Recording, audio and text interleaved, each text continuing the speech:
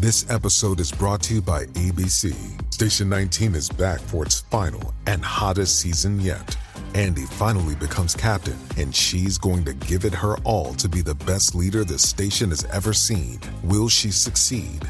Get ready for fiery new romances and high adrenaline rescues. Watch the Station 19 season premiere tonight at a new time, 10/9 Central on ABC, and stream on Hulu.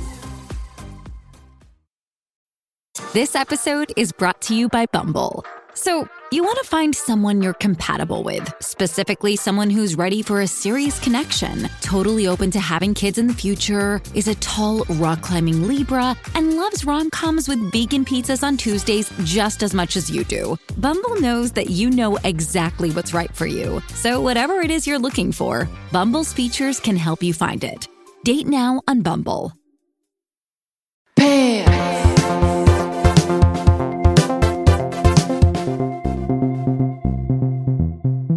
Well, here we are in episode 105, Lies, Lies, Lies. Two men were affiliated with this episode. Clement Virgo directed it, and a guy named Josh Sentner wrote it. Center. That's a rarity on this show.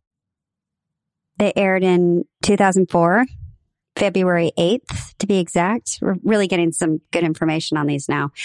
Yeah, and why not have men involved? There's nothing wrong with that. Absolutely. No, there's no problem. But it later on just became, it was great. Like, we had so many female directors and so forth and so on. But I never saw on this show two men attached to the making of it. To all these women. Yeah. But here we are. Okay, here we are. So we're somewhere in Greenwich Village, seems. There's a blonde woman knocking at the door. The other woman answers. I have nothing to say about this opening because I couldn't see anything. It was fucking too dark. And all I know is that some girl opened the door and picked up an artifact that she picked up somewhere in her travels and decided to give a story about it. And then it went dark again. Well, I felt bad for the actress because she had a lot of exposition to get out what this thing was. And all I could think about, my only reference was Brady Bunch Goes to Hawaii and that damn idol we all had to watch that seemed like it had some bad juju on it. And it was scary as a kid. And I was like, here we go. Something's going to happen Brady Bunch style in this episode. Something bad's going to happen. There's a bad omen. But nothing happened. So what the hell did this one mean? I don't know. I couldn't see anything.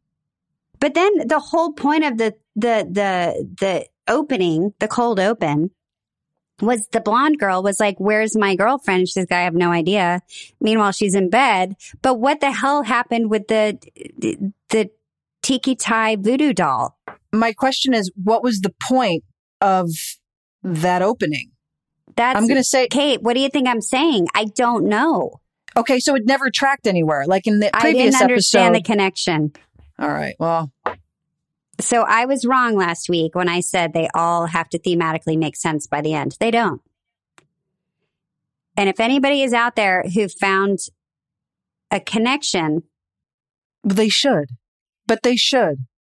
Otherwise, you're killing precious time if it doesn't have some sort of through line in the episode. You're wasting time. Do you think that they had a point and they lost it by the time they wrote the episode? Like maybe it had to do with... Maybe it got cut out and edited. It was so specific, It was very specific. Well, this doll's from da-da-da and, is it about lying and cheating maybe? But what does that have to do with it? Whatever. That's if it's about lying and cheating, if it's lying and cheating, it's so broad.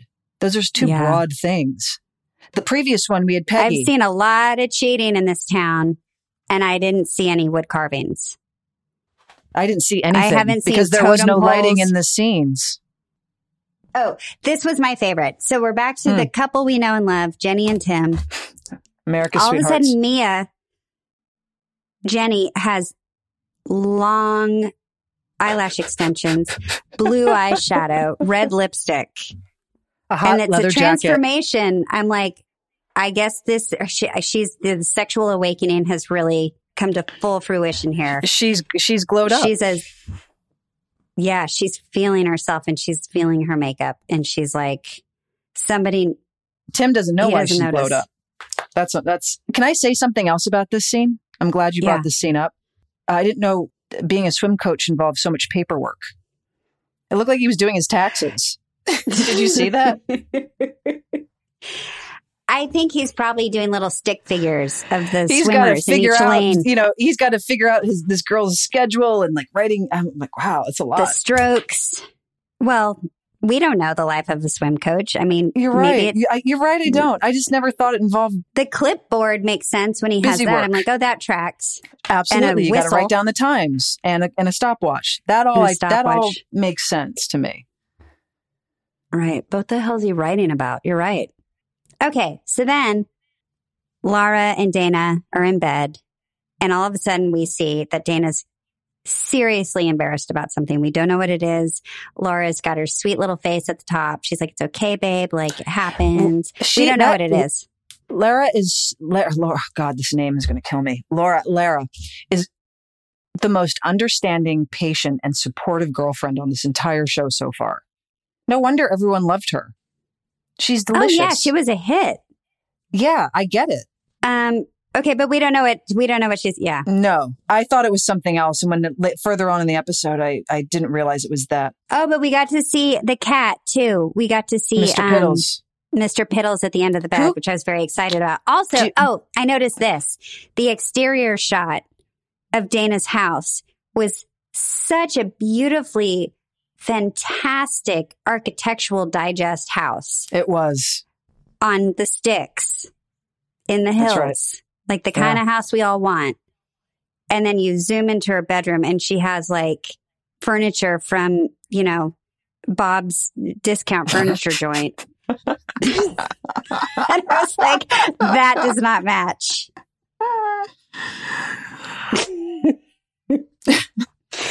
Okay. Anyway.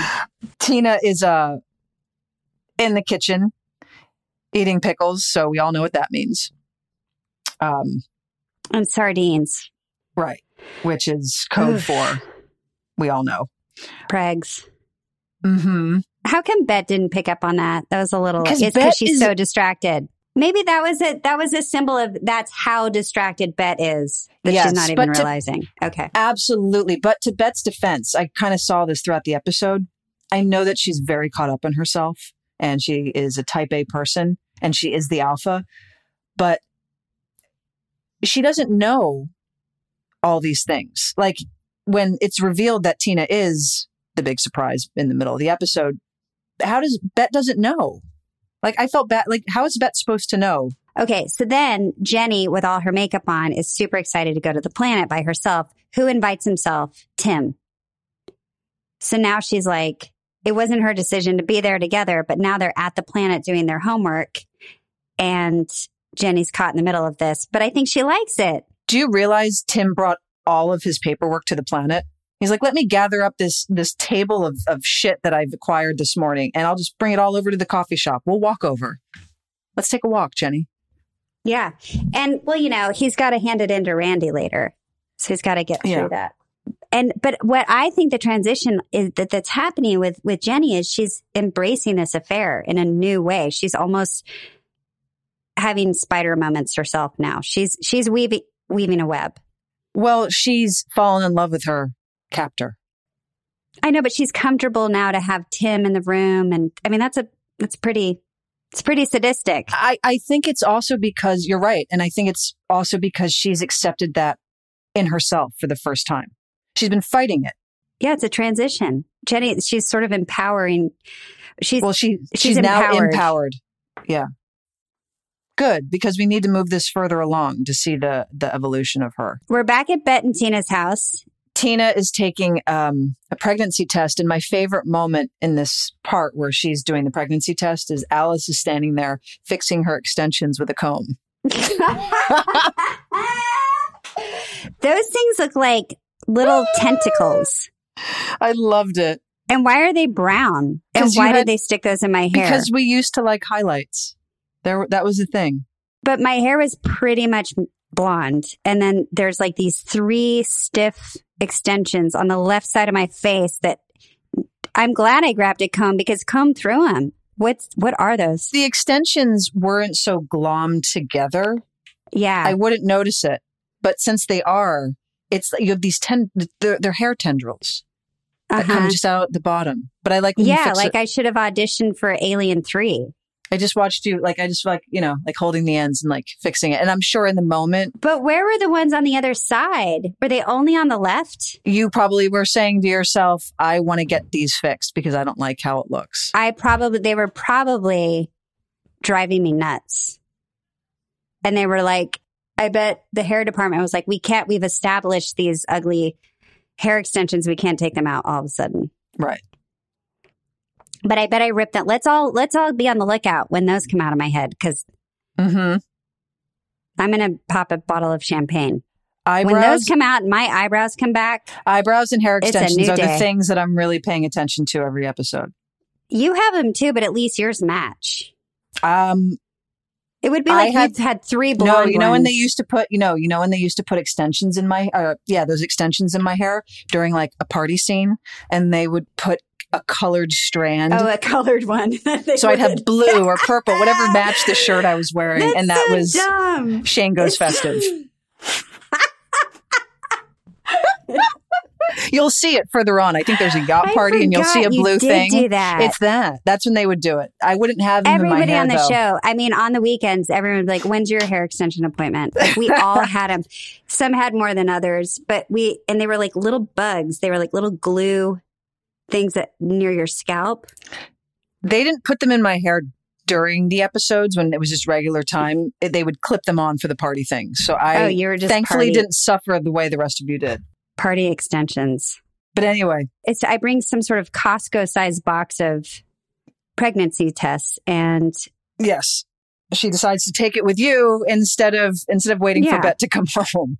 She's impatient. I explain that I need to go back to men after Gabby because women suck. And when we get back to the planet, we see Jenny and Marina meet in the very progressive non-gendered bathrooms. That was pretty advanced for the L Word in 2003. Very advanced. And for a hot second there, it was at the top of that sex scene. Their sex scene almost looked painful for a moment.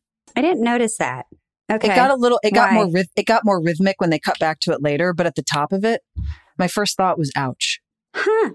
Well, it's a quickie in a bathroom and Tim's outside. Poor Tim. Oh my God. Tim. Oh, can I say one other thing? Speaking of eyebrows, they're gone again in this episode. What were you doing? Were they? Yeah. Leave the stop.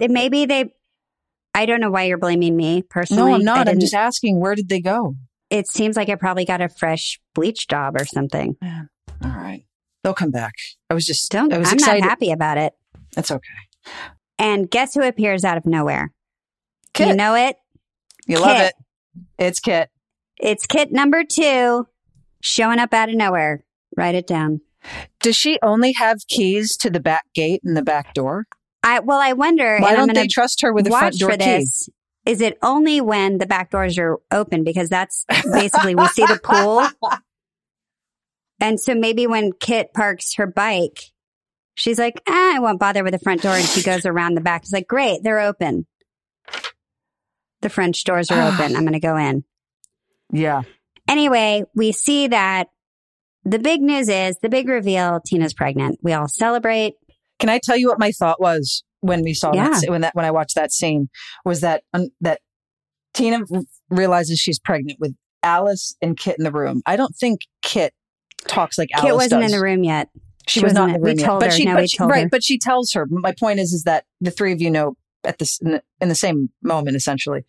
I don't think Kit talks the way Alice talks, but my first thought was Bet is going to be the last one to know about the pregnancy. Well, that was a big storyline in this episode. Exactly. So I was right. So too bad Alice has the information because, she's going to not do the right thing with that. By saying that, by having that feeling when I watched that scene, it proves that I genuinely don't remember what the hell is happening in this show or where things are leading. That's okay. Fresh eyes. It's great. I know. Okay, then before Kit leaves, she asked Tina if she got a letter. She got the letter, and it's her son, David. So now we know Kit has a son. It is the slow onion peel of Kit Porter, because we're starting to see these things in her past that are informing us of who she is. So she has a son. I'm assuming he's estranged, because why would his son just write a letter? In the previous episode, she was drinking. You can see Kit, she wants to better herself and she's trying hard. And I know, I love it.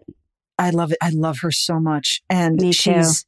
she's just getting knocked down and she's misunderstood. And I have such an appreciation for this character that I'm so happy to see. Me too. I know. I forgot about the whole storyline with her son, and I was like, oh yeah. And I'm really excited to watch that. And she's heartbreaking. I know. Well, Pam Grier's the best. There's nobody better. So watching her play this is a real fucking delight.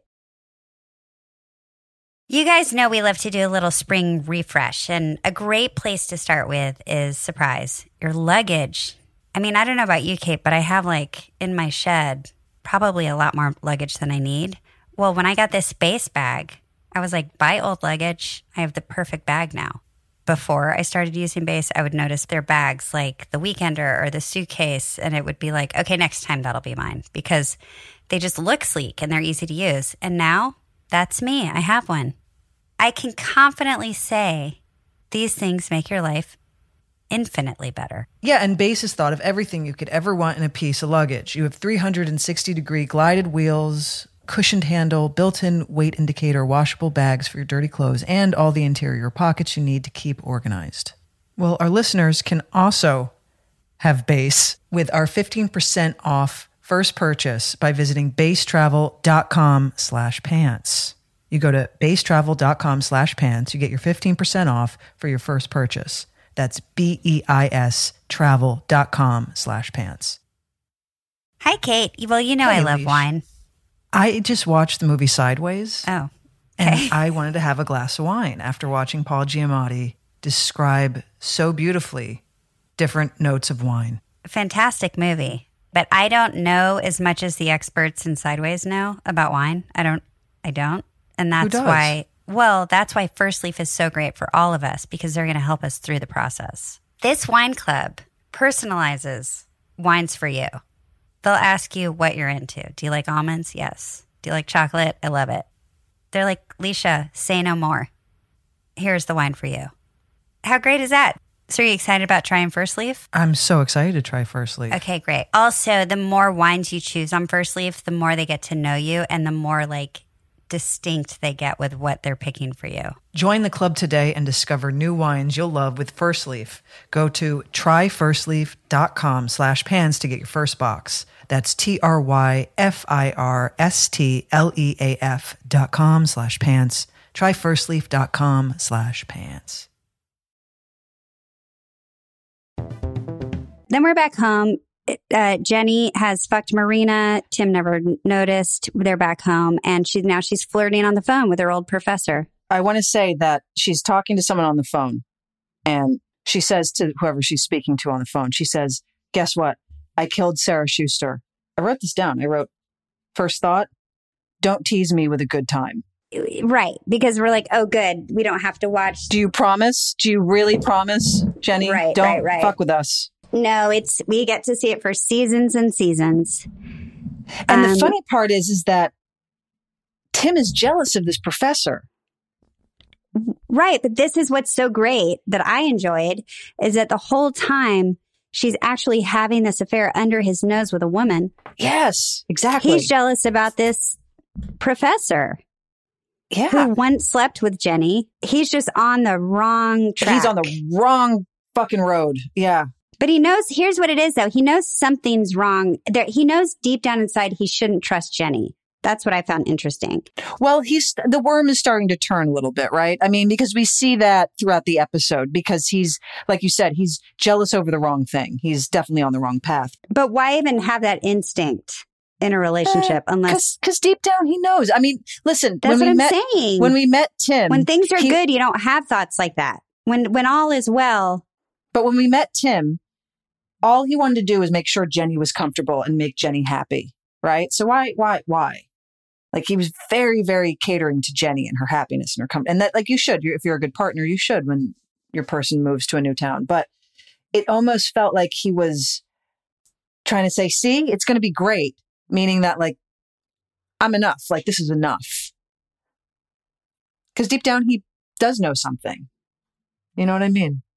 From the trajectory of the pilot of meeting him. Oh, like, yeah. Like from the very moment of meeting him, he's been trying to, make her happy and give her what she wants and be everything for her. And yeah, you know what I found interesting? That she's very flirty on the phone.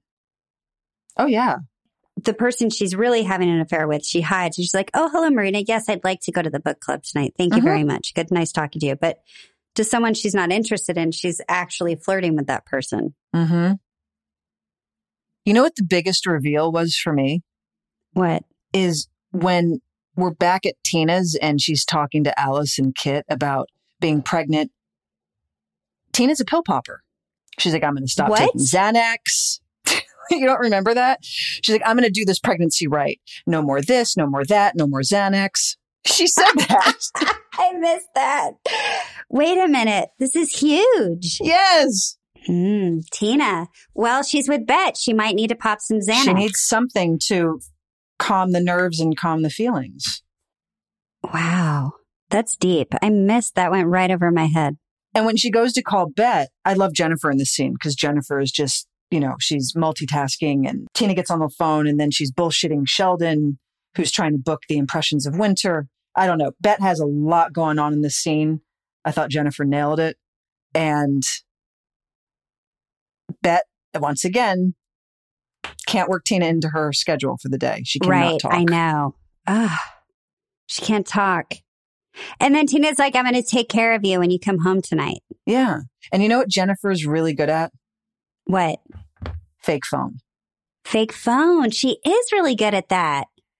100%. Right? She can give a really good fake phone call. Yeah. Then Franklin, her boss, comes down the hall and says, there's a meeting out of nowhere. You need to be there. Which I was a little like, uh-oh. We're back at the planet. I just have to acknowledge that Shane's hair in this scene looks like that VJ from MTV. Which one? I don't remember his name, but he always seemed high or something. He was always on drugs. Jesse Camp. Thank you. And that was like his charm, is that he's stoned and you never know what weird thing he's going to say. And his hair looks insane. That's what Shane's hair looks like in this scene. Jesse Camp from MTV. Was he around at the same time? Do you think maybe it was happening subconsciously? Maybe. That you liked him? Yeah. No, I didn't like him. I didn't watch MTV. He was before. Thank you. Okay, good. So my memory isn't off. Yeah, he was before. But just if you look at the back, Shane has sort of this rat's nest going on in like the back. And that was like his whole thing. You did watch MTV because we watched The Hills together. Right. You and I. He was a VJ. So that was like more live programming. Oh, like legit MTV. Yeah, I didn't do that. We watched The Hills. But we do learn that that Dana female ejaculated. Female ejaculated. I really liked when she had to lean over and whisper it in Alice's ear. I thought that was cute. Mm-hmm. And we're like, congratulations to you. Yeah. What's wrong with that? Yeah. My favorite line was later when we saw Dana later. I was like, oh, what are you now having embarrassing multiple orgasms? I know. It was a great line. And so we're like, get over it. Everyone would love to have what you just had. So good for you. So Alice sees a cute guy. She's like, have you seen this guy? He's so adorable. And you're like, oh, that's Lisa. And I'm like, what? And then my mom calls. And this is the first time we're introduced to Lenore, Alice's mother, who you can already tell is a big thorn in her side. Yes, we understand the dynamic that Alice has with her family instantaneously. Great. Another layer to Alice and understanding who she is. He comes over and he's Lisa, the lesbian identified man. And Lisa is a tough topic in 2021. We can look at it many ways. Sure is. So yeah, let's look at it all different ways because we didn't, again, write the show. This character came from Guinevere Turner. She had a friend that she modeled Lisa after, if memory serves. Yes, no, that's correct. I remember that as well. So really, you could look at it a bunch of different ways. This could be a gender non-conforming person. Yep. This could be someone who's appropriating the queer culture.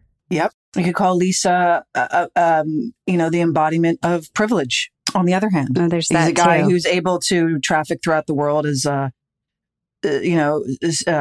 cis man, and then identify as something that that he's not a lesbian. So right. He's not really living it.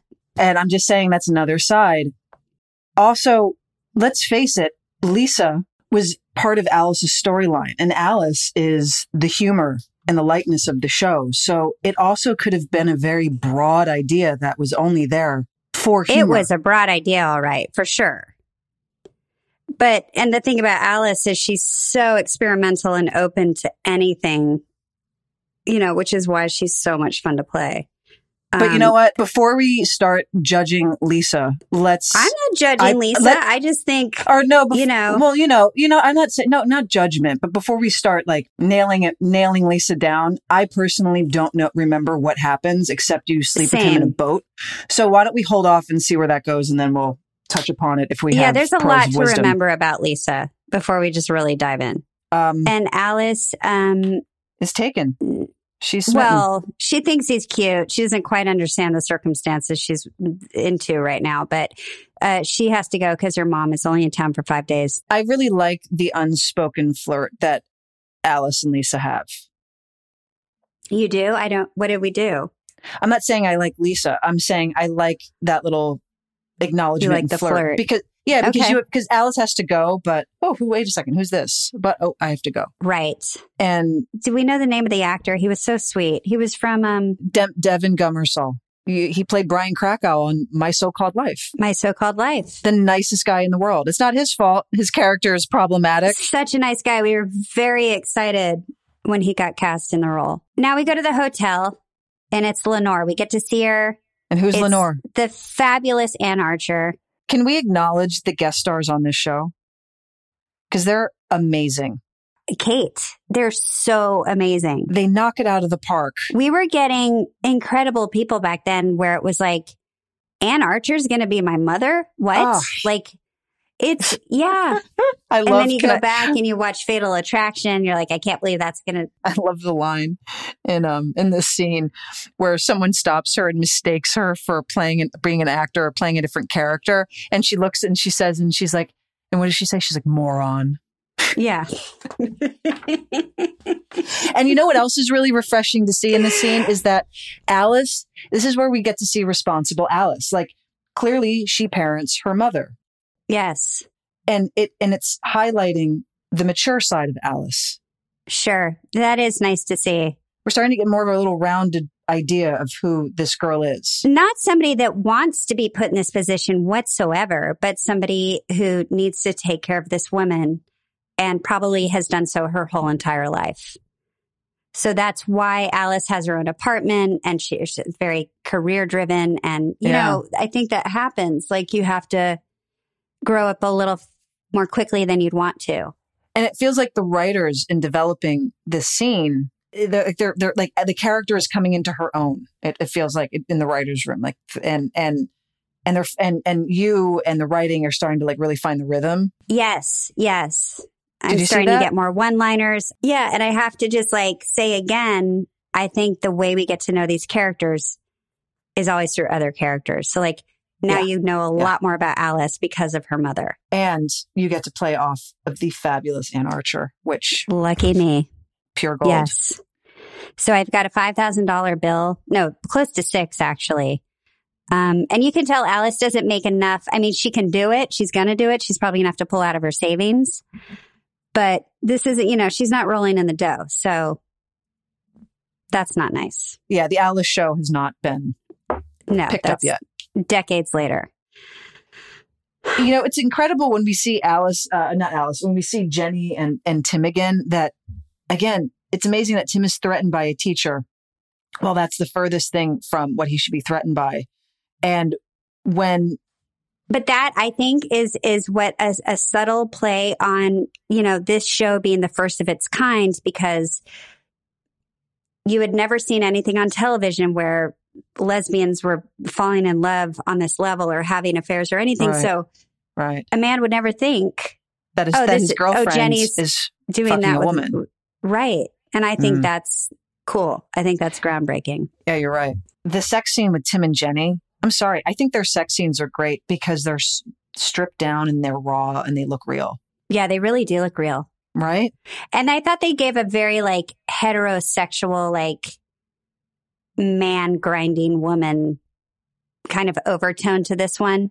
And that's why she's visualizing You want Marina. the audience to like root for her to go back to Marina for these reasons. Exactly. This is a kind of the beginning of how the L Word sometimes would take, you know, heterosexual stereotypes and use it to their benefit.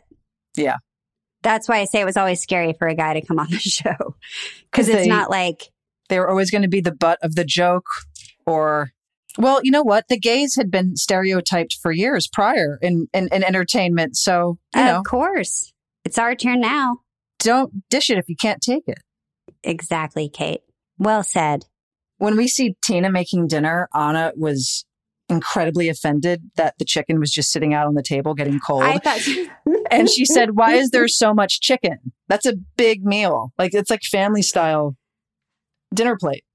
Some people cook to have leftovers the next day. It's not just like, let's make exactly what we need tonight. It's like, I'll roast a chicken so we have some for tomorrow's lunch. That's a fair defense, but there is no defense to letting your dinner be cold on the table, according to Anna. Maybe that's telling, though. Maybe Bet was late, Kate.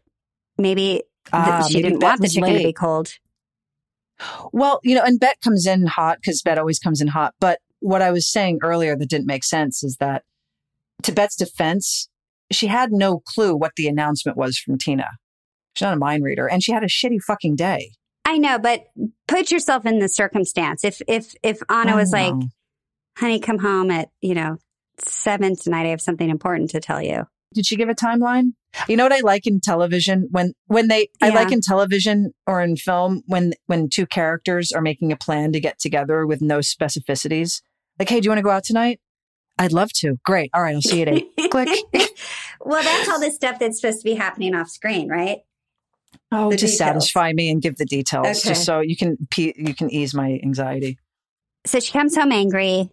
And what's the first? And she said, I can't believe we're having guests. There's a third table setting. How could you get someone? That's my Bet impersonation. It's terrible. It's good. I like it. I can't believe you've invited someone over for dinner. I've had the worst day ever. And then stops. And what does she see? She sees the positive pregnancy test on the third plate. Third plate was pretty cute, I thought. It is. Yeah, I liked that a lot. Can we talk about my favorite scene of the whole episode? Yeah, my favorite fucking scene. It opens up and Alice is at the counter talking to Marina. And I had to rewind this 3 fucking times because all I know is that the scene opens up and I hear, if it's good for your mama, it's good for the bloody blah, blah, blah. And I was like, wait, what? Rewind it again. If it's good for your mama, it's good for the blah, blah, blah. You're killing me because I died on my couch. I died on my couch. Dying. Because and Karina was like, she made it up and we probably did the take like 8 times because it's a camera panning over to the table to begin the scene. So it's just like an opening. It's a way to like enter a scene like you've been in the middle of a moment already, right? Mm-hmm. And the way I respond. Wait. This is the thing that made the whole thing. This is what made it so spectacular is that, and it's because I know you so well, but that's the Leisha Haley body language for get me the fuck out of here. No, it wasn't. You're like, yeah. And you just start walking away. And by the way, you win this episode with whatever the fuck it is that you're wearing. Do you realize you're wearing a t-shirt with a toothpaste ad on it with over a long sleeve button down shirt? Do you realize that? Like we paused it and I went up to the television and studied it. What did it say? Because I kept trying to like catch it. I think it was Spanish. I think it was a Spanish toothpaste ad. I think. Is it an actual toothpaste? I believe so. I mean, there certainly looked like there was a tooth or a toothpaste or a toothbrush. What the fuck am I wearing? What is that outfit? So look, I mean, we can slam my pants all day long. I'm happy to do so. But this one, you win. Okay, well, what happened in one of the scenes after I walk over to the table, then Marina walks over. So I've got a fucking baby on my t-shirt, right? Mm-hmm. Some crazy looking baby. And Marina's she's a gigantic got an eyeball. She's got an eyeball on her left boob. And then Tina's got one of those puka shell necklaces that she wears in every episode. Yes. It's a giant shell of some sort. And then she has like a thin scarf wrapped tightly around her Thin scarves neck. were a big thing back then. They were like the flair you would add to an outfit. Yeah. Like Tina was dressed like, you know, like she got rejected from the Reality Bites extras casting. I was going to say she got rejected from like the Empire Records extras casting in that outfit. So anyway, but let's not quibble. It's a pretty all bad outfit. Real piece of work standing together in that coffee shop. Like we're cool. I mean, this was truly my favorite scene. Yeah. Of the entire episode. Just because of the outfits, or what did we talk about? I think it's all of it, to be honest. Between if it's good for the mama, it's good for the blah. To your outfit, to your reaction to the line. I mean, it just carried on. It was just brilliance. And what happens is that Bet and Tina show up, Tina in that awful outfit. And Bet, I was right, Bet realizes she is the last to know. Because you off camera have told everyone. We've all known, and everyone's congratulating her. And this is the beginning of, Alice is a loudmouth. This is the best part about Alice, is that she has no remorse. She doesn't care. No, I mean, like, tell your wife you're pregnant. I'm sorry. Like, and you know what? I'm like the TMZ of your friend group. So speed it up, people. And the life lesson here is never rob a bank with Alice. It's a good point. I'm loyal, though. You sure are loyal, but you cannot shut the fuck up. No. That was my favorite part. Bet's clearly pissed off. And you're like, anyway. And then and then they get in the car. That's where we see Tina's outfit from head to toe. She's got these like giant lace-up chunky boots. Yep. And Jennifer has her lovely sunglasses on, or Bet has her lovely sunglasses on. Mm-hmm. And she's like, do you want to invite Alice to the what are those things called? To the ultrasound. Yeah. You want to invite her to the ultrasound? You want to, so surprised she wasn't there for the insemination. I was though, actually. Think about it. Actually, you were. But Tina's like, look, babe, this is when I really love Tina. She's like, I need to tell people important things. Exactly. And you're like, yeah, but Tina needs to share things with people because you're never around. Mm-hmm. So it's kind of your fault too. And that's what I mean. And that's why I defend Alice's choice to tell people the good news. Hey, listen, I get it. Bet needs to be more present. Mm-hmm.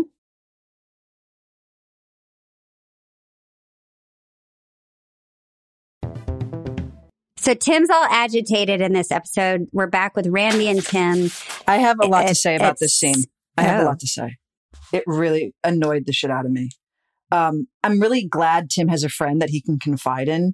But this was a really roundabout way of getting to a point where Tim says, Jenny is her own woman. And Randy says, not since she put up that ring on her finger. And she said, yes. I know. And he's like, I don't own her. And then the conversation leads to about trust. If you don't trust her, don't marry her. And I think that was the point of the conversation. If you don't trust, don't marry. But what a roundabout, shitty way to get to it. And I'm going to be dead honest. It's not a well-written scene. Well, I'm glad that Tim said something about I'm not a caveman, or it's, I don't have the mentality of a caveman. I'm glad they acknowledged that, because that's very much what the script was. It was like, okay, you don't own a woman. I hated this scene. Well, also Randy's just a terrible person to have in your life. I liked Randy. Randy came in with a lot of charm in the first one, and he can hit the road too. Yeah, his personality fully tanked. He lost me. He lost me with that advice. Kate, we're with your favorite doctor. We're with the good doctor in the ultrasound with the beautiful, soothing voice of Dr. What's her name. And again, actually, Bet and Tina, when they see the baby's heartbeat, is that what you see on ultrasound? Okay, Jesus Christ. I shot a scene where my wife had an ultrasound and I don't remember. Is it the heartbeat? Yes, it is the heartbeat. Of course it's the heartbeat, Kate. They have this sweet, genuine moment that I think those two characters desperately needed for the last 2 episodes. I really like that shot where they had both their faces like squished together down on the bed, looking at the heartbeat. I thought that was really sweet. Super tender. Okay, then we're back in the car with Alice and her mother. She's driving Lenore to an audition with Gerard, going on and on about, you know, how much he loves her. And her mother, what did she say to her? She said something really, she puts her down. Oh, I said, yeah, I was like, you look great, Mom. Everything, you look awesome. And she's like, well, you could work, you know, work a little harder on your face. That's why or maybe you'd get a girlfriend. And you know what I'm noticing is that, and I'm noticing it a lot in this episode with all the characters, but in this episode, I see the loneliness in Alice every time someone puts her down. And this is the second time now. We had Gabby, her mom, and I never picked up on that before, like even shooting the damn show. Now I am. It's like every character has an element of loneliness behind their eyes. And well, we're young. We're searching. Yeah, we're young, but we're also vulnerable. It just shows the vulnerability and the sensitivity that's underneath this facade that we all have. And it'll come out with other characters as it goes on. But I don't know. I just saw the loneliness in Alice. I see the loneliness in Kit as well. Like I just see a little element of loneliness and sadness inside everybody. Yeah, and she's still super supportive of someone who's slamming her right to her face. She's like, all right, I'll be here. I'm in a park. Like, you know. Since Alice eats shit and doesn't really snap back. Now I believe she would, but she didn't then. You just see it eating her up inside. Yeah, it's sad. Like her little heart can't handle it. But I dropped my mother off. I'm used to this. And I see her cross the street. She goes to a completely different location than where I've dropped her off. And so I get out of my car. I go to see where she is and walk into a low rent audition lobby where a bunch of actresses are reading the same lines for something. I asked if this is the Gerard Lichtman film. And the lady says, no, it's like, I forget his name. Like Matt. He's from Pasadena. He's from Pasadena and he's a real dick. It was so great. It's awesome. And then my heart breaks for my mother because I see her in the lobby of this horror film. Yep. But what do? I don't embarrass my mother. And this is where you really understand Alice because she's got the heart to let this woman have this reality by herself. And I'm not going to go rubber nose in it. And I thought that was pretty telling. When we get to dinner with Jenny and her professor, first of all, it's Julian Sands. Do you know who Julian Sands is? Yes, of course. Yes. No, another great guest star. Oh my God. He was in Arachnophobia. Have you seen him in Arachnophobia? No, that I did not see. Oh my God. It's such a good movie. I wish I had met him because if I did, I would have just harassed him about the spiders and how they made them look real. And I'd want to know all the behind the scenes facts. He's amazing. Like what a fucking get to get Julian Sands. And that character, his name's Nick. He gets so off on Jenny's darkness. I know. And I actually thought this was the first time we saw Jenny, more of the Jenny that becomes the Jenny that we know for the next 6 seasons, right? Where you're like, oh, wow, I didn't know you had that side. Yeah, he has that line. He says, commitment is not your thing. So it's that first little seed. But even the way she's acting and like flirting and she's not the Jenny that is in the writer's room in the back there in the shed. Oh, no. It's a different Jenny. You're right. And I was like, oh, there she is. Yep. There's Jenny, America's sweetheart. And then when we see Bet back at the CAC about to get canned, essentially. Well, we don't know that. She's just like a sitting duck. We're assuming that because it's not going well. Peggy Peabody and her 2 dogs come in and save the day. That's the greatest scene. Who doesn't want to be saved by Peggy Peabody? That's the kind of scene you want in a movie, you know, where you're just like, oh, they came in, they rescued my heroine. You know, I love her. And everything she does is magical. And I was so happy she saved Bet. And she looks at everyone like. We have Holland a lot in this show, don't we? Yes, not enough. And we need to have her now. Alicia, we really need to find a way to, Jennifer's always campaigning for this, but we got to find a way to get Holland Taylor back on this show because. Beg, borrow, and steal to get her back. That's what I say. That's what it's going to take. She elevates absolutely everything she steps foot in. Oh, I found it interesting with this professor, Nick, that he talks a lot about demons and possession. And I'm like, it just hit me because I was like, why is it's such a weird analogy to what Jenny's going through. And it just hit me this very second.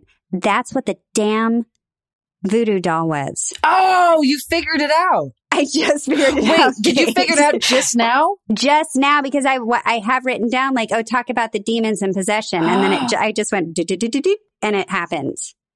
And there it is. Thank you. It was Nick's interpretation of what Jenny needs to write about. Oh my God. Oh my God. Thank you. And it's just in the form of a, wooden doll. I'm speechless. You figured that out just now. I am too. It's like we should just end the episode right now. Yeah, I respect that. Well done. Whew. Ooh, I just man. had I got a heat, my blood pressure just went up for a quick second. I was on such a high from my God, that's good. moment of figuring that out. Wow, I'm really impressed you pulled that all out. Thank you. Now. I know. Really? So now I mean that. if it is really true, then that. I think they all do mean something. And it's not easy to figure out. It's like a game of Clue. It's a game of Clue. It's a game. It's a show within a show. Well, Jenny feels incredibly confident after her dinner with Nick, and she skirts right over to the planet to find Marina.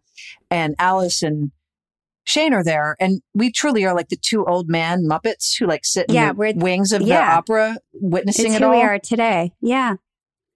And we we don't say witness it all anything. go We down. just look at each other. We had a whole night at work where we just sat there and watched them cross in and out of the planet. But listen. What?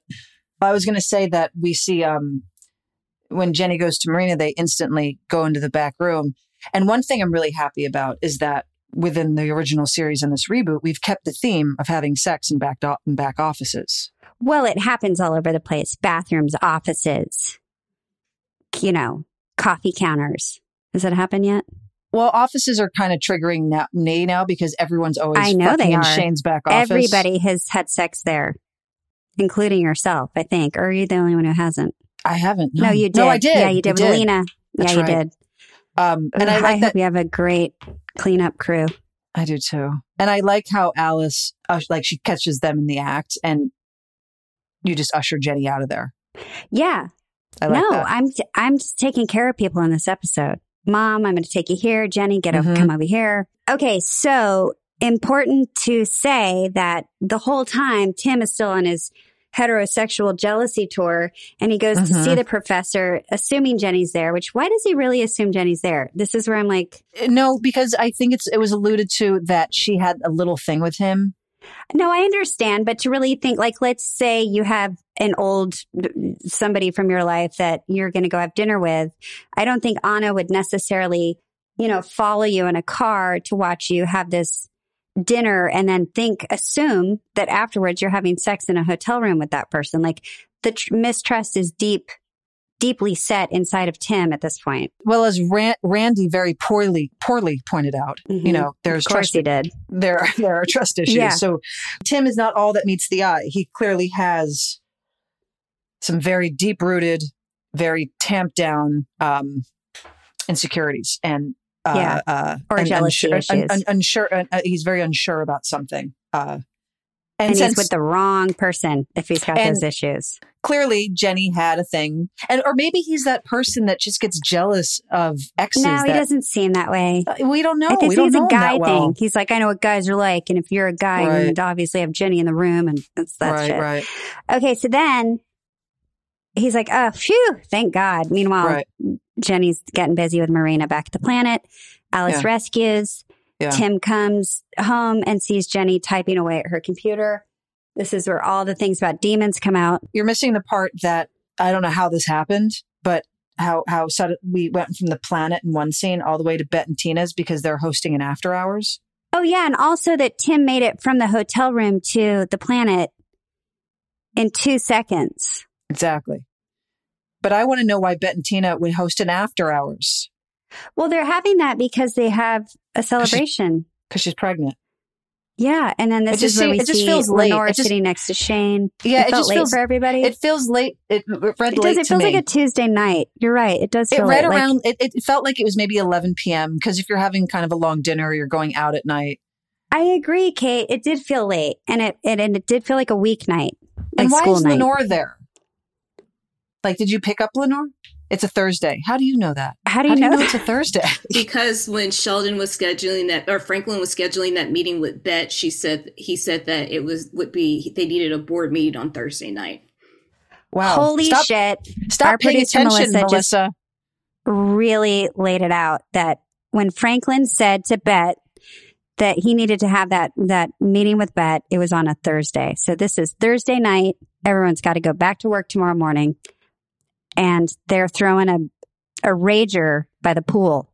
So after hours at Bet and Tina's. Tina drinks some champagne. Bet gives her a stink face she's like, I'm just having a sip. Listen. Tina already gave up Xanax. Let her, you can't give up all vices at once. She needs a sip. And then this is where I thought this was pretty clever. And it's kind of a neat thing for us. Where Jenny's writing and all her letters or, what she's typing are coming up on the screen and she's talking about lies, the name of the episode, where she's observing that people in the world, basically you're telling little white lies, very black lies, gray lies. There's all sorts of lies. Yeah. And she's just basically trying to make herself feel better because she's telling the biggest lie of all. And then, the voiceover, I like this sequence because at least it ties into all the characters. And I think it's Julian Sands who's speaking. It's his voiceover. And, he's talking about all the different kinds of lies and all the things we do to shield ourselves. And why do we shield them? It's because of sadness or whatnot, or we're trying to mask it. And I think this is when I noticed that every character has sadness behind their eyes. Right? I started to put it together. Like everyone's got something. We just don't know what it all is yet. And the sequence the sequence, in my opinion, sort of made it that part of it made the show feel a bit dated, but I still liked it. Oh, I totally think the opposite. I was like, that's what made the show clever. It was sort of like the Mission Impossible thing that happened in the other episode. It's like those sort of clever ways to make it more exciting television. I like those kinds of things. Oh, I liked it. Trickery, yeah, but they're cool. I think it's just the way it looked a little bit. It's just we wouldn't. You know what it is? We wouldn't. You didn't see like that the now. typeface. You would have picked a different. No, font. It's not that. I'm comparing. I mean, I shouldn't compare it because it's so many years later. But we wouldn't see that sort of thing now in a show. Well, I wish we did. Well, maybe that's something you can pitch next season and say, I really want Julian Sands back to give another voiceover to tie everything up. Okay. Maybe he'll do that. I like this episode. I like this episode too. I like really the strong. Whole show. Thank you everybody again for listening to the recap. That was episode 5. And until next week will be episode 6. Can't wait to see you. That's what follows episode 5. Thank you for listening to Pants, a podcast brought to you by Kate Menig and me, Leisha Haley. Produced by Melissa D. Montz. Please listen and subscribe on Apple Podcasts or wherever you listen to podcasts. You can follow Pants on Instagram at The Pants Pod. Theme song by Carolina Pera of the band CSS. Graphics are by Love Fox.